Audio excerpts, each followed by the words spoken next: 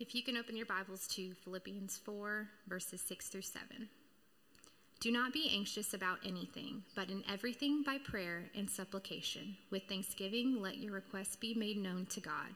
And the peace of God will surpass all understanding, will guard your hearts and your minds in Christ Jesus. This is the word of the Lord.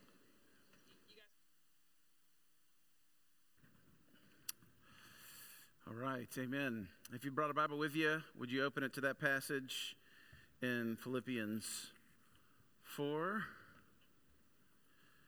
And we'll dismiss the school-age kids, headed to the back.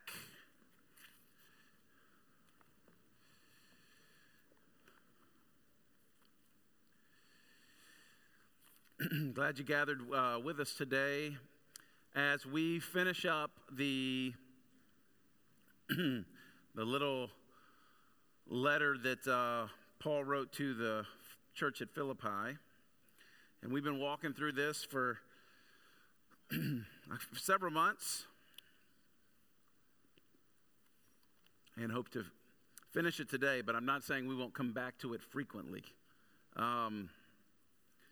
Every time I finish a good book, and we like to do that as a church, preach through books of the Bible. Every time I come, I feel like I'm like leaving an old friend behind, as I have spent 25, 30 hours a week in this specific text for now 3 months. So much to say here. I told Ashley yesterday I had 7 points, and she said you only get 4. So don't count how many are up there. I'm just going to tell you there are 4, maybe more. The summer after my freshman year of college, I got invited to go and preach at this little youth camp in Grannis, Arkansas. And I was so new to ministry. I had just been speaking at little youth groups. And so the fact that someone invited me to come to a camp, I was so excited. And I got up to this said camp, and it looked like the scene of a horror movie. I'm not kidding. It was like 30 minutes on a gravel road, open-air cabins. I get up to preach the first night. No electricity here. They run it all by generator. I get up to preach the first night that I'm there, and this open-air cabin has literally, it's like you're in a third world country. There's chickens running. They had a pet pig and several pigs that we would eat later for dinner, but that weren't running around. Dogs. And I just stand up there looking at this, and I was like, that whole thing, like we're not in Kansas anymore, kind of. Maybe we were in Kansas. Maybe that's what Kansas is. I don't know. Paul writes his letters explaining to this new church what it's like, to use Augustine's words, what it's like to be the city of God inside the city of man.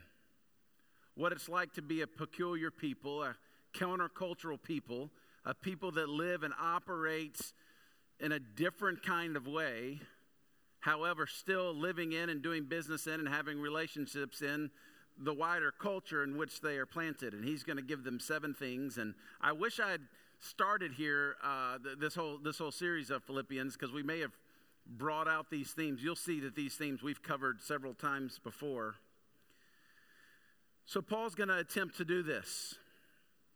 He explains in his letter to the Ephesians, a different letter that he wrote, one of the epistles, about this idea of this family of God, this city of God, that God brought people together who were once strangers, even enemies, and he made them family together. And not only that, but as they matured, that they would become this picture of God to the watching world. They would live in such a countercultural way that Peter would say that people are going to even stop and ask you about the hope that you have, because it's not dependent upon your circumstances. So we see this theme all through Scripture of God working through a people to create this countercultural family, this city of God within the city of man. These people have a different set of values and a vision for what God desires to see, of what it means for the kingdom of heaven to come down to earth. His kingdom come, his will be done on earth as it is in heaven, or as in my neighborhood as it is in heaven, or in my home as it is in heaven. These people would treasure things differently. They would work with different motives. They would live different lives. And the problem comes in when those ideas begin to get blurred and God's people begin to look like and value and treasure all the same things that the world around them treasures and values and likes. And that's what we have in the current reality that we're in. Many people who claim to be part of God's family, part of God's city, but we see no distinction in their lives about what they treasure. And your kids begin to see this. That for most people who would even claim this term Christian, that Christianity is a hobby for them. Like many of the other things they do, it's not the center of everything. And when they would ask, kids ask their parents, well, why do we go to church? Or why do we read the Word? Their parents might say, because we're supposed to, but that's a far different answer than because we treasure Jesus above everything else. So Paul, wrapping up this letter, is going to summarize these major themes he's already spoke about several times in this letter, but he's answering this question: how do we live in this counterculture? How do we engage with each other and treasure things differently? And how's our set of values so counterculturally different than the world that we actually look like a city of God inside the city of man? Jason covered verse 1 last week, but I want us to read I'm going to go ahead and read the whole letter, the whole chapter of chapter 4. And I want you to listen to it as Paul is pleading with this church in the same way that he is maybe pleading with us today. Therefore, my brothers, whom I love and long for, my joy and crown, stand firm in the Lord, my beloved. I entreat, or I beg Euodia, and I beg Syntyche to agree in the Lord. Yes, I ask that you also, true companion, help these women who've labored side by side with me in the gospel, together with Clement and the rest of my fellow workers whose names are in the book of life. Rejoice in the Lord always. And again I say rejoice. Let your reasonableness be known to everyone. The Lord is at hand. Do not be anxious about anything, but in everything, by prayer and supplication with thanksgiving, let your requests be made known to God, and the peace of God, which surpasses all understanding, will guard your hearts and your minds in Christ Jesus. Finally, brothers, whatever is true and honorable, whatever is just and pure, whatever is lovely, whatever is commendable, if there's any excellence, if there is anything worthy of praise, think about these things. What you have learned and received and heard and seen in me, practice these things, and the God of peace will be with you. I rejoice in the Lord greatly that now at length you have revived your concern for me. You were indeed concerned for me, but you had no opportunity. Not that I'm speaking of being in need, for I have learned in whatever situation I am to be content. I know how to be brought low and how to abound. In any and every circumstance, I have learned the secret of facing plenty and hunger, abundance and need. I can do all things through him who strengthens me. Yet it was kind of you to share in my trouble. And you Philippians yourselves know that in the beginning of the gospel, when I left Macedonia, no church entered in a partnership with me, giving and receiving except you only. Even in Thessalonica, you sent help for my needs once and again. Not that I seek the gift, but I seek the fruit that increases to your credit. I have received full payment and more. I am well supplied, having received from Epaphroditus the gifts that you sent, this fragrant offering, a sacrifice acceptable and pleasing to God. And my God will supply every need of yours according to his riches and glory in Christ Jesus. To our God and Father be glory forever and ever. Amen. 7 things I want to look for. 4 things I want to look at that might seem like 7. First is this idea of unity in the midst of conflict. He is entreating, he is begging, he is pleading with these 2 women in the church that they would agree in the Lord. And much more than that, he's actually imploring the other leaders of the church that they would help them do that. We talked about this several weeks ago, that community is not the absence of conflict, but it's the presence of a reconciling spirit. You guys are going to go to Thanksgiving dinners with in-laws and uncles and all the bit, and you're going to have to be this reconciling spirit. Because the world around us finds different ways to be divided about everything. They really do. Especially with platforms of social media, and people do not know how to conflict well. They don't know how to disagree well. And so everyone is just throwing up all over social media everything they hate about everything, and finding more and more and more reasons to divide. But yet, we live in that city, but we're a part of a greater city.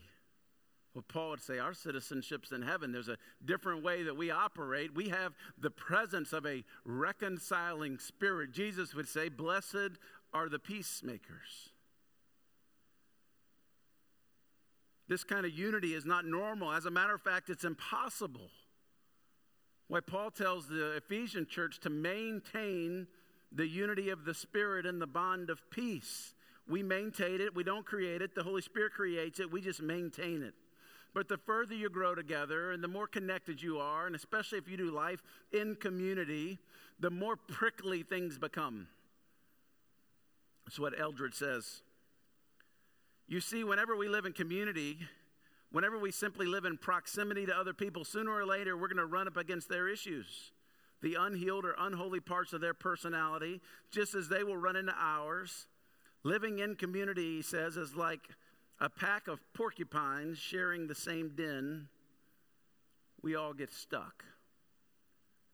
And that's true.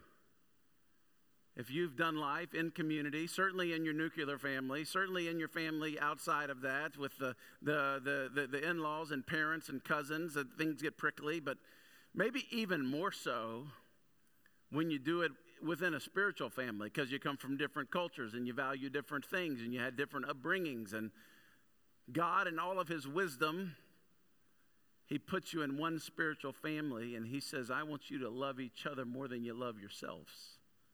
I want you to take into account their interest above your very own interest. I want you to try to outdo one another in showing honor. This is what's happening here. These two ladies are just opposed, and we don't know why, but it's hurting their Christian witness, and it's hurting the spiritual family, and it's hurting everyone involved on some level, so much so that Paul's appeals that they would agree in the Lord. I entreat Euodia and I entreat Syntyche to agree in the Lord. And then he invites other leaders to help them learn how to agree in the Lord. These ladies, evidently, they liked each other for a while, but something happened and they just didn't like each other anymore. That ever happened to you? Don't say their names, but you know, they're those people that you just don't like. You love because God told you to love them, but you just do not like them. And God, in his ultimate wisdom, put these two ladies in the same small group. And says, I want you to learn how to love each other.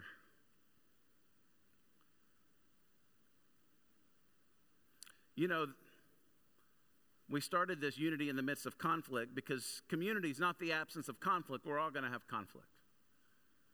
And we're all going to be offended, and we're all going to hear things, and people are going to say things about us. It certainly is true in the world. Certainly it's true in the city.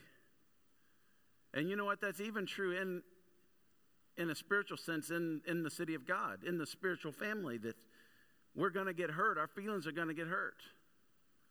Let me give you, and I've shared this before, but just 3 helpful distinctions when your feelings get hurt, when you're offended, when someone says something, or you feel like someone says something, or someone's looking at you cross-eyed, or whatever it is, and you start getting offended. The first step is just to let it go. Like, part of the benefits of being part of the family of God, is when you feel a bit offended or you feel like your toes got stepped on, the first step, the easiest step, is just to let it go. Just, you know what? I don't know if they've had a bad week. I don't know if they've intended to do that. I'm surely they didn't. We just give them the benefit of the doubt. We're just gonna let it go. And most things you really can't handle that way. You can just let it go. But if it's one of those things that really hurt you, that really stung, maybe it's a repetitive action, and these people don't know how they're hurting you, then the next step, if you just can't let it go, you try to let it go, can't let it go, the next step is just to give it to God. We're just going to give it to the Lord. We're just going to go to the Lord and say, Lord, I know you love them as much as you love me, and I know you died for all those sinful things that they've done, just like you died for all of my sins, and I'm just going to bring this offense to you. If you can, in the supernatural realm, if you can just heal this thing that hurt me, then I'm going to ask you to do that. We invite the Lord just to be at work in these things. We give this offense to God. But if this is one of those offenses that continue to happen, even as Paul is doing here, at some point the third step has to happen, and you just got to go to the person. And I'm not even saying this takes 2 weeks. This could all really happen in about 30 minutes, that you try to let it go, and it just keeps coming, and you give it to God, and it just keeps coming. Then with prayerful consideration, you got to go to the person. This is what makes the spiritual family so different. Because the world would say, if someone offends you, then let's hurt them back. And if we don't want to hurt them back, then let's just leave. Let's just divide the community, and we're going to go find and start community over here. We're going to take our ball and go somewhere else, and we're going to say bad things about them on the way out. But the spiritual community, the spiritual family, we have an inclination towards a reconciling spirit. And sometimes that's what we do. We just go to the person. Let me say this. If you've been hurt by someone and you're working through these steps and you get to go to the person, I clearly did not say text the person or email the person. This is something you need to have face to face. Unity in the midst of conflict. Second, joy in the midst of difficulty. Joy in the midst of difficulty. Anyone can have joy in a Hallmark movie. Anyone. I mean, it's just amazing. We watched about 30 minutes of a Hallmark movie that just came on last night. And I kind of get the allure. They're so cheesy. I can't get through a whole Hallmark movie. I can't do it. But for a minute, I want to go visit the North Pole. It's not really the North Pole. It's a cool town in Colorado that's called the North Pole. But I want to go visit there because they always have, looks like amazing coffee and hot chocolate. And everyone's beautiful there. And there's fresh bakeries everywhere, right? And you just want to go visit, right? But anybody can have joy in a Hallmark movie. We're like the worst antagonist in the Hallmark movie is the guy from New York who's making money, but he's still a really nice guy, right? He's just, you know what I'm saying? That's the Hallmark movie for you. Joy in the midst of real life is a lot different. Some of you've walked through some pretty discouraging and difficult seasons. And to have joy in the midst of difficulty is the counterculture. This is what the Spirit does in us, is He enables us to have joy no matter what we walk through. 16 times Paul tells this little church to have joy, to rejoice. Joy is not the same thing as happiness. I remind you, happiness is fleeting and temporary and hard to hold on to. It's based on circumstances. But God never promised us happiness. He promises us joy. And we can have joy no matter what situation that we walk in because God is the source of stable and unending joy. Here's my definition of joy. It's the settled assurance of knowing that God is in control. It's just that settled assurance of knowing that God is in control. And it's when we align back into His presence that this fills our heart once again, that we're reminded of this once again. Psalm 16 says, "You make known to me the path of life. You fill me with joy in your presence and eternal pleasures at your right hand." When we get into the presence of God, the fullness of joy just fills us up. The song we sang a few minutes ago, "You reign above it all, you reign above." What a great song for our hearts. In the midst of difficulty or terrible circumstances or things that we don't understand, that we would sing and we would realize once again that God reigns above everything. God wants this little church to know this so bad. Paul wants this little church to know this so bad that he's reminding them again and again and again. He says, I don't mind reminding you one more time in verse 4, rejoice in the Lord always. And again, I say rejoice. Let your reasonableness be known to everyone. The Lord is at hand. He starts the book and ends the book praying that they would walk in joy. Friends, joy is a fruit of the Spirit. It should be evident in our lives. We'll talk more about this in a coming sermon in our Advent series about joy. Look at the third thing. The next thing. Sorry, we're going to quit counting. The next thing. Peace in the midst of anxiety. This is the passage that Lacey read. Do not be anxious about anything, but in everything, with prayer and supplication, with thanksgiving, let your requests be made known to God, and the peace of God, which surpasses all understanding, will guard your hearts and minds in Christ Jesus. I was studying this week. This is the most underlined verse in all the Bible. Well, all the Bible's on Kindle, that we can actually see what people underline. More than John 3:16, more than Philippians 4:13, more than anything in the Old Testament or any psalm that we would read. This is the number one highlighted text in the Bible. And notice this is a command. This is a command that we would not be anxious about anything. This is not an option. Anxiety rises when we attach our identity to the wrong things. When we place more emphasis on our own strength rather than God's strength. When we begin to think, ultimately, it's all up to us. It makes us the father of the household instead of being the dependent child.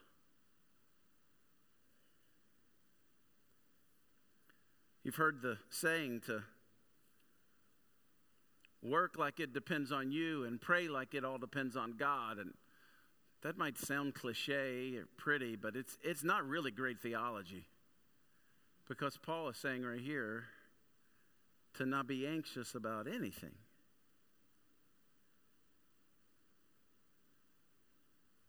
That relationship of a dependent child to a heavenly father.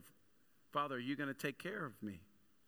It's what Jesus made sure he emphasized so many times through the Gospels. That God knows what you need. He is a good father. The problem again becomes when we take the role of the father instead of the role of the dependent child. You remember that? Maybe some of you have kids that are small. They don't care about rising interest rates or what's going on with the stock market. They've not read one bit of news about the recession or possible war. They're just excited they're off of school this week.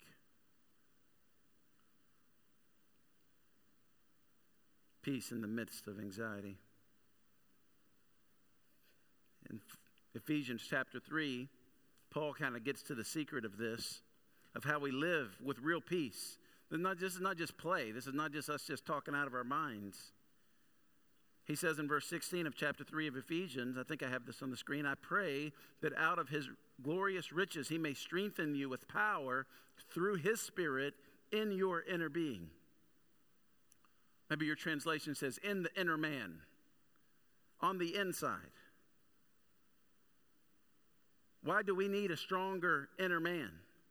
Because a weak inner man results in fear and doubt and anxiety and mistrust and impotence and sin. A weak inner man leads to frustration and mental exhaustion and emotional and spiritual imbalance. The inner man is the eternal part. The real you, the spirit, the soul of who you really are. That's why Paul's saying, Lord, would you please strengthen these dear Christians on the inside, that they would know and focus and be able to realize what's real. 2 Corinthians 4, therefore we do not lose heart, though our outer man is decaying, yet our inner man, he uses that word again, is being renewed day by day. In other words, he says for the Christian, as the outside gets worse, the inside gets better.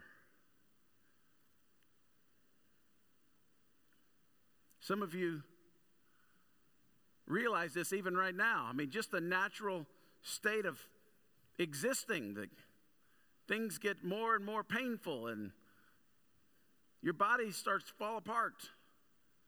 And what you used to could do, you would gladly do. Yesterday, I was trying to put some boots on to go to a soccer game, and I got out of breath putting my boots on. And I was like, this is a new low, man.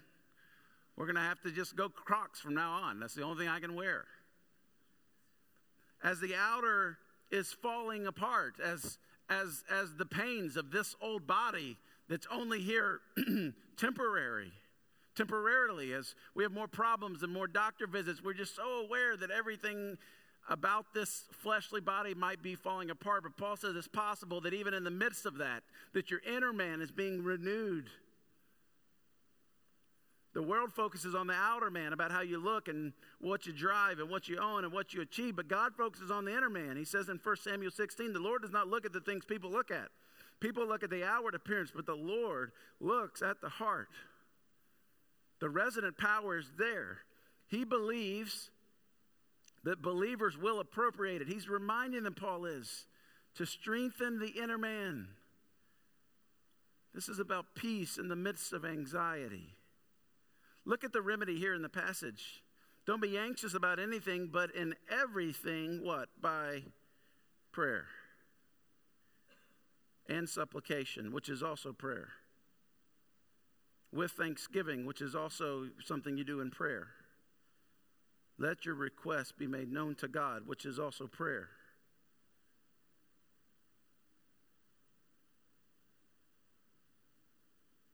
The remedy for an anxious life is a posture and a rhythm of prayer.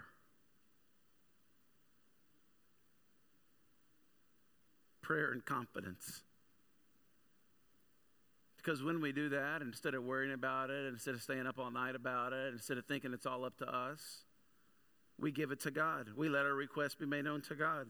We bring it to God. With thanksgiving, we bring it to God. In prayer, we bring it to God. Through supplication, we just bring it to God. And when we do that, it says, this supernatural transaction happens in verse 7, and the peace of God,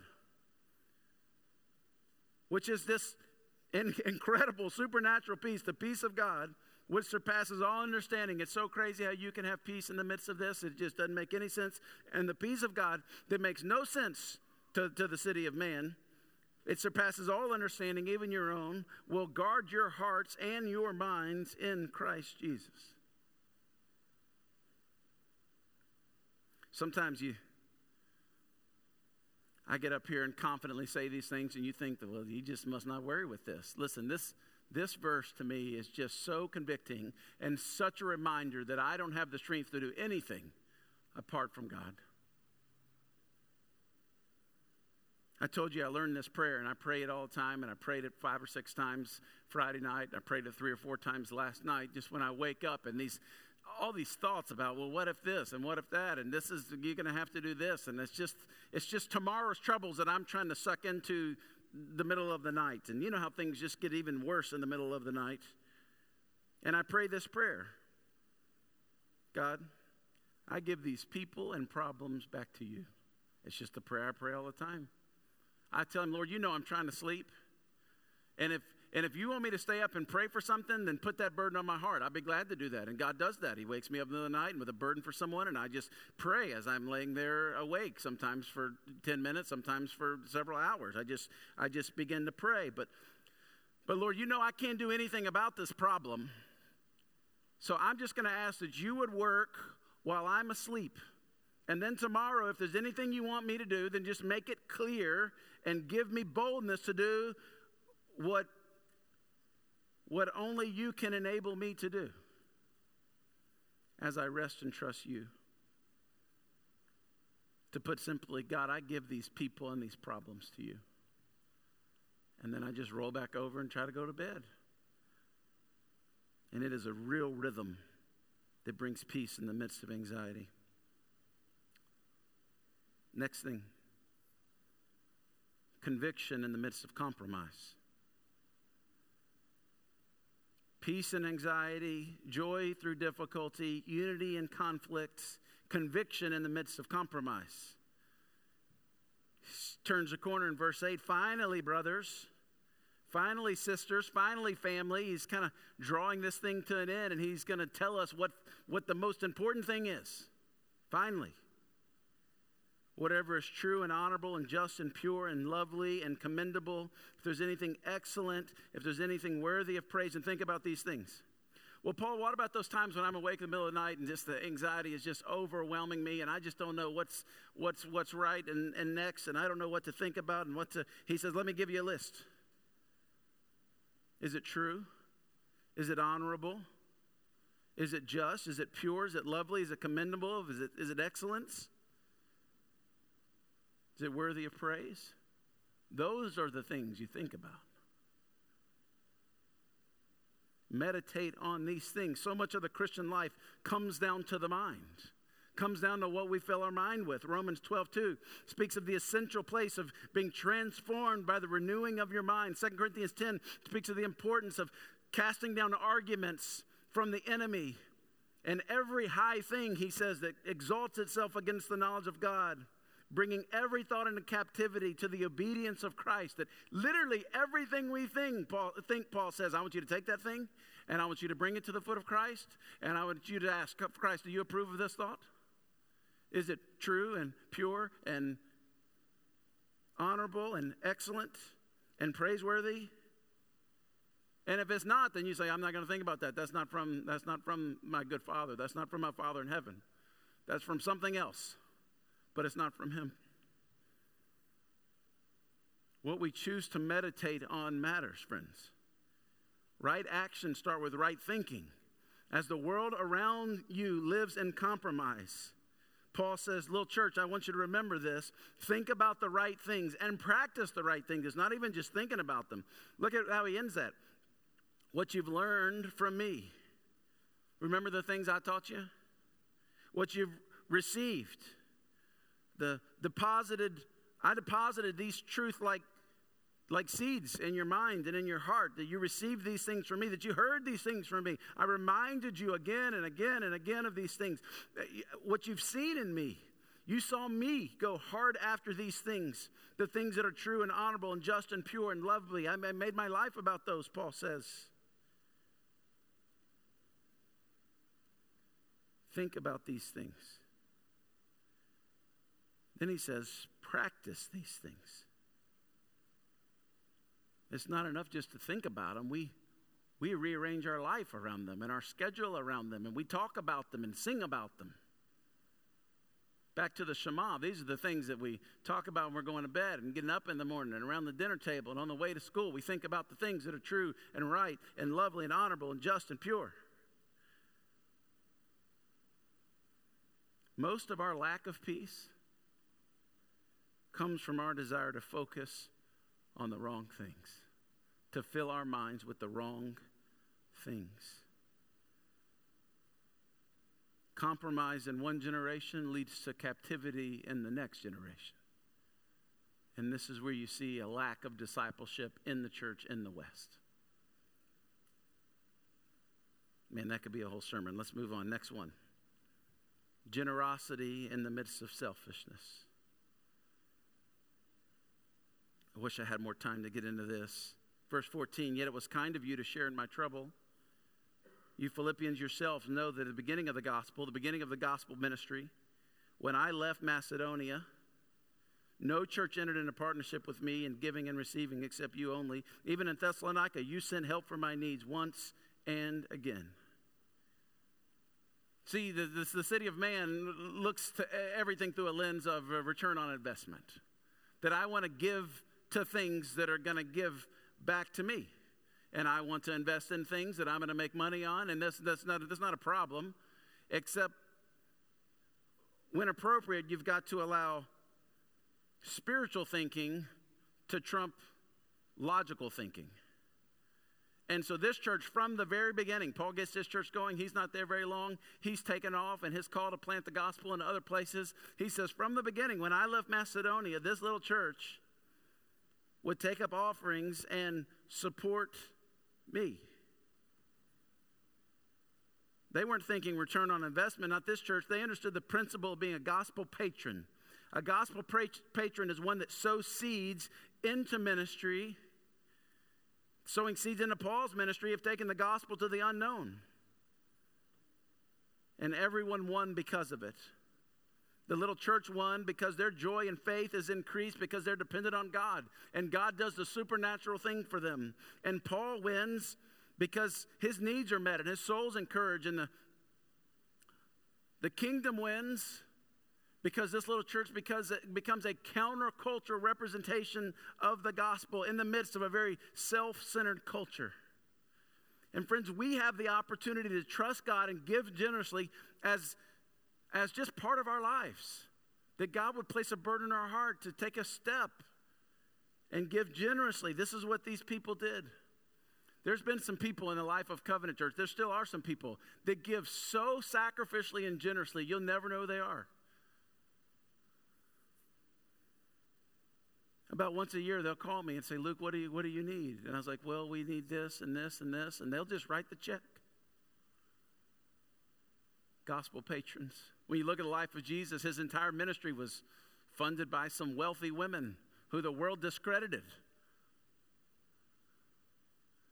As you look at the Gospel of Luke and Acts, it was Theophilus who was the benefactor to this. Behind every great move of God are people in the background who have just a generous heart to give. Some of you have lost jobs. Some of you are really, this inflation thing has really pressed you. I mean, you've got an opportunity of whether you're going to trust God or not trust him. We've got a great opportunity to trust God and to continue as a church to give generously. We're coming up on our Christmas mission offering. Some of you don't know what this is, but at the end of every year during Advent, we highlight our different mission partners and we ask our people, would you pray about what you might give to support their needs? Now, this is not a return on investment. You might not ever see the people that these people who get this money are going to reach. You might never even hear the stories or see the places in Southeast Asia where they're going or the churches that are planted around the world. As a church, we try to give an amount equal to 50% of our budget away to missions every year because I believe this is so important. And I also believe you can't outgive God. You just can't do it. If he can get it through you, he'll get it to you.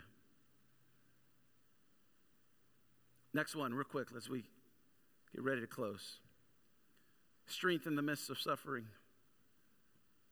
I can do all things through him who strengthens me, right? That's the Philippians 4:13. It's the verse that athletes write on them as they get ready to compete. It's what people hang in their homes or you put on coffee mugs. Most of them would never know what this passage was actually about. Paul uses this verse as a reminder that no matter what life brings, heavenly days or thorny days, falsely accused or imprisoned, Joseph might add, poor or homeless or hungry, Jesus might add, I can do all things through the power of God inside of me. I can do all things through him who strengthens me. There's a myth that if we give our lives to Christ, then all of life is going to be Skittles and rainbows. But that's never the promise or even the inclination from God to us through his word. As a matter of fact, he says, in this world, you're going to have a lot of problems. But take heart that I've overcome the world. He tells us in John 15 that without him, we can do nothing. With Jesus, we can do all things. Without him, we can't do anything.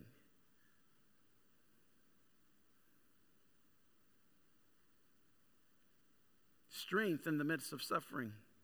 That title might be a little misleading. Maybe I should say contentment in the midst of suffering. See, the city of man, the world around us, is the posture of the world is entitled demands plus exploited relationships plus selfish arrangements equal happiness. Entitled demands, exploited relationships, and selfish arrangements. And you can see how countercultural this is. Entitled demands, people lose their minds over the craziest thing. Claire, as a toddler, didn't want you to put her socks on because the underside of the sock where the seam is sewed, itched her. And if you put socks on that girl, she would lose her mind, screaming at the top of her lungs, thinking we beat and abused her, everyone around us. Like, what'd you do to her? I put socks on her. She just didn't want socks on. And that's what toddlers do. There's whole social media pages to toddlers who are losing their stuff right over the smallest thing. And then you look at our culture, grown-ups who should be mature, and they're losing their mind over the craziest things. I mean, I love these new Ring doorbells everyone has. Like, there's a neighborhood that a lot of people in our church live in. And there were grown men that were caught on a Ring doorbell fighting each other, fist fighting each other over like a kid's toy that was left in the wrong driveway. People lose their minds because they're operating in the city of man with entitled demands and exploited relationships.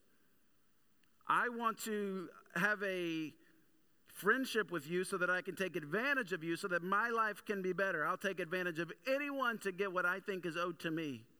I'll stab you in the back in a heartbeat. You lose and I win. It's our culture.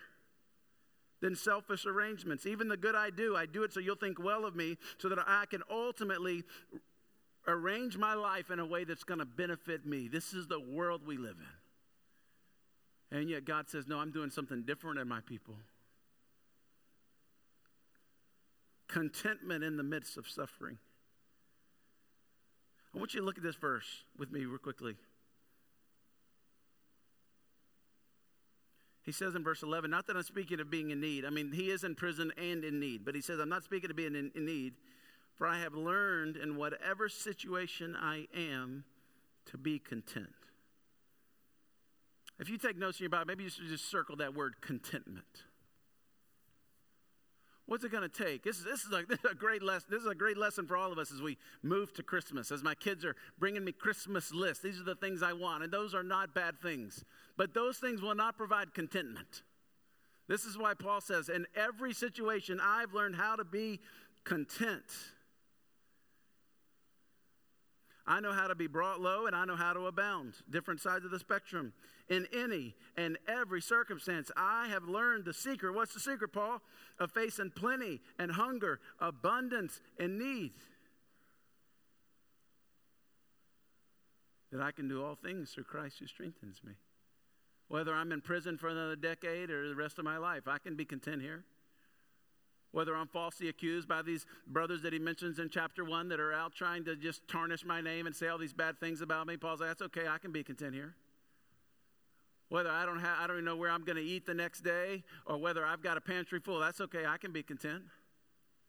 This word content he uses is a geographic word, really a geopolitical word, saying that a nation didn't need anything from the outside. They didn't need to import anything. They had everything within their boundaries to take care of themselves. This word content, that's the word he uses. They have access to everything they need within their own boundaries. But he's not talking about self-sufficiency. That idea would have been pretty great to the Greeks. That's the thing that Aristotle and Socrates, self-sufficiency. You've got everything within yourself. Just look inside. Everything's in yourself. But Paul says, no. This is not self-sufficiency. Maybe you would write this word down. 2 words. God sufficiency. That's what he says. I've learned to be content, not because I'm self-sufficient, but because I'm God sufficient. That God is going to supply everything I'm ever going to need. I can do all things through Christ. Joseph, falsely accused in prison for nearly 2 decades, did nothing wrong, just there waiting. Every time he gets a step up, he gets knocked 3 steps back. Every time.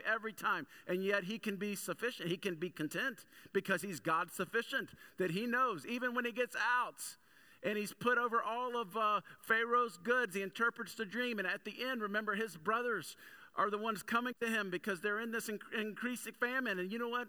What I would do if I was Joseph? I'd be like, you suckers are going to work for me now. You did this to me? And he said, no. What you meant for evil, God meant for good. Because Joseph knew the power of being God sufficient in every minute. Paul knows that he's in prison. And he's talking about joy all the time.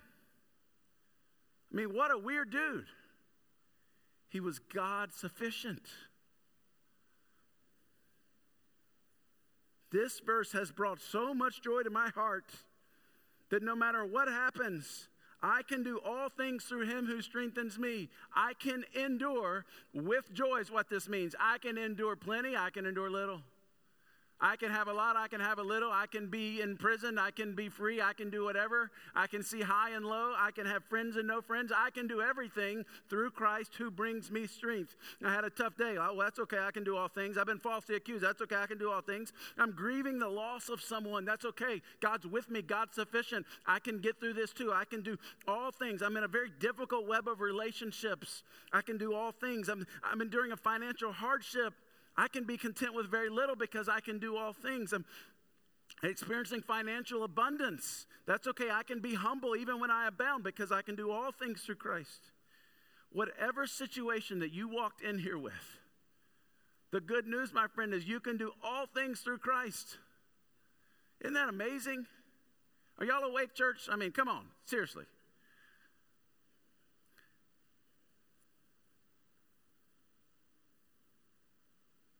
Last point. Breakthrough in the midst of breakdown. It says in verse 19,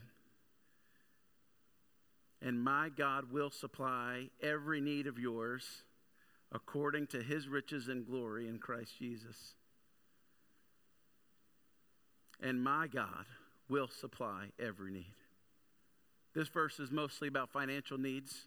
Specifically, when we put God and his mission first in his heavenly equation, he makes sure that we have all of our needs met. But I think this even carries a broader sense of truth with it.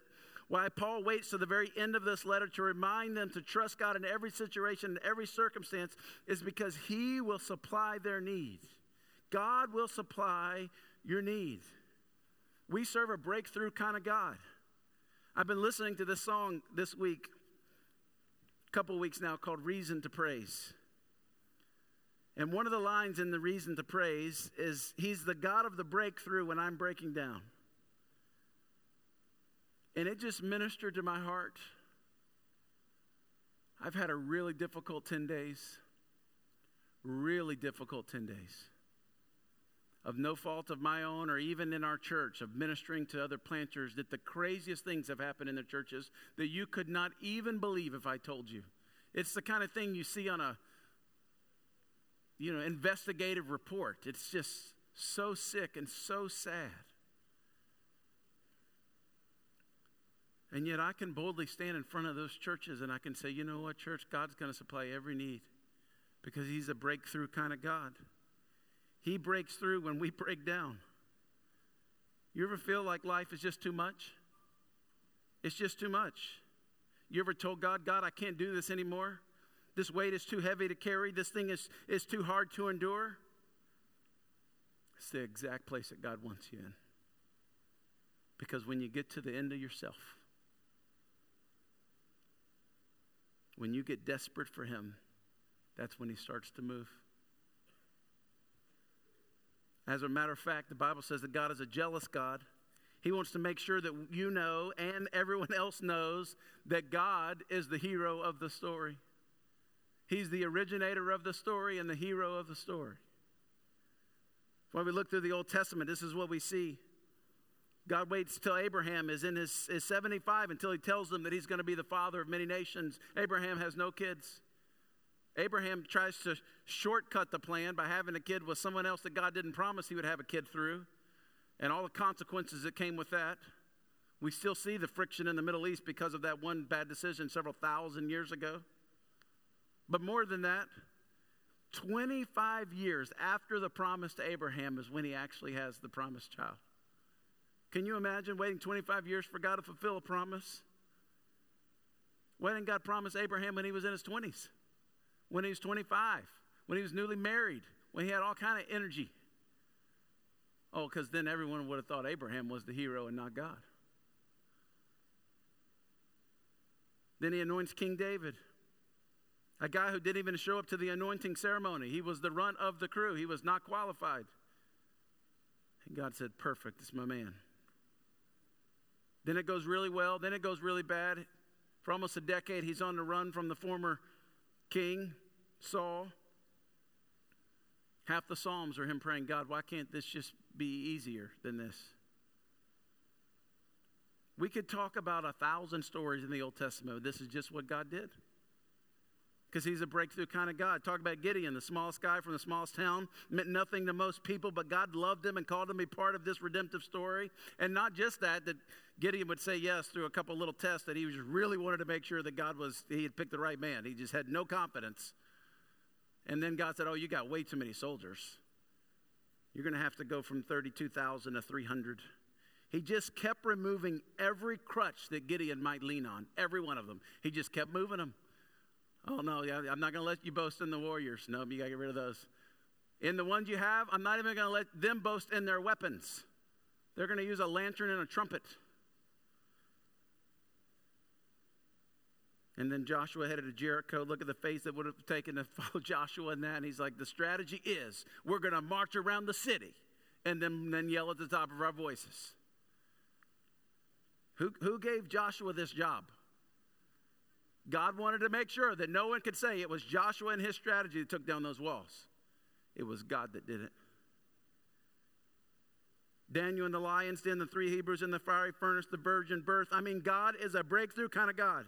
When it doesn't look good, when it looks impossible, God says, watch this. Then on the cross, the most cruel and unfair and worst possible situation you could possibly imagine. So cruel that the disciples deserted him. All the disciples are in literal shock, weeping and grieving together. This is not how we saw this going. And now we got to go follow Peter, the guy that says all the stupid things. Then they show up at the tomb and the tomb's empty and they don't believe it. They think the body's stolen and they're actually having a meeting of what they're actually going to do. Because the body's not there and Mary said she saw him. So now our leader's crazy and without faith, and Mary's crazy because she's talking to ghosts, and we're going to have a meeting and we're going to talk about what it's going to be about the Lord. And then the Lord shows up in the meeting, which is just amazing. Boys, what did y'all think? Remember, we started this when I told you that nothing is impossible with God. Now I'm going to go and I want y'all to go pray. And the Holy Spirit, part of the Godhead himself, is going to come and he's going to indwell you. And he's going to give you the boldness and the power to do everything that I've asked you to do. Because I'm a breakthrough kind of God. If you'll just trust me, if you'll just put your faith in me, if you'll just take one more step. Paul says, and my God will supply every need according to his riches and glory through Christ Jesus. We're going to take communion in a minute. I'll invite the band up. Just right where you're at. I just want you to do business with God. I feel like a lot of us have settled.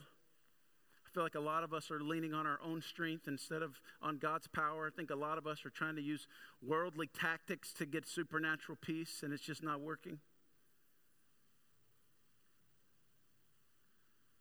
So my call to us just as a church, as you just bow your heads and you just be still before the Lord, is to renew your yes to him, to refresh your yes. To say, God, I'm not where I need to be. I'm not where I want to be, but I want you to do these kind of things in me and through me. To bring breakthrough when I physically can't do it. To provide strength in the midst of suffering. For me to be generous in the midst of the selfishness around me and not have a scarcity mindset. To be a person of conviction when everyone else is compromising. To be a person that walks in peace and joy. To be in unity.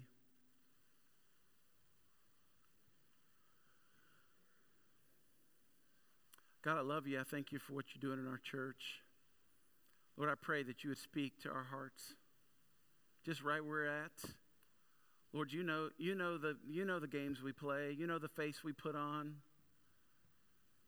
You know, some of us are nodding our head yes to this idea about peace, but we've not had peace in a long time. Or we're saying yes to this idea about anxiety, that we shouldn't have anxiety, but we're just crippled with anxiety. Lord, would you provide a peace that only you can provide?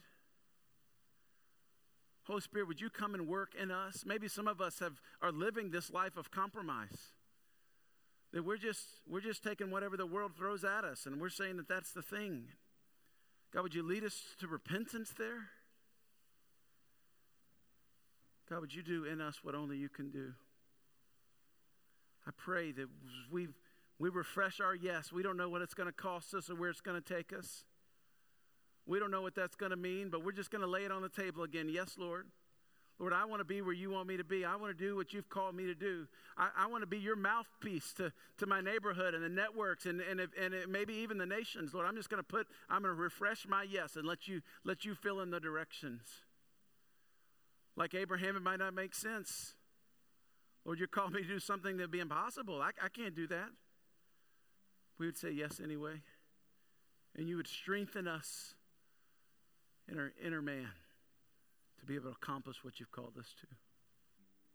Lord, our world is lost and broken. We're going to experience, some of us going to experience that close up this week in our jobs, and we meet with extended family. People who put their hope in all kind of things, put their hope in the election or in the economy or in success or status or power. Lord, you're here to just remind us that our hope belongs in you and only you. Pray that we would be bold, we'd be a mouthpiece for you. Lord, do in our hearts what only you can do. It's in Jesus' name we pray, amen. Take as much time to pray as you need to. We'll have some of the prayer team in the back. I'd love to pray with you. Maybe something heavy on your heart today. I'd love to just join you in prayer. We're going to take communion too. Our communion servers are here. This is an open communion. You don't have to be a member of our church, but you do have to be part of God's family. So if there's been a time in your life where you've made that decision to cross the line of faith, put your faith and hope in Jesus, we invite you to partake. And this is just a reminder that it's God that does the work.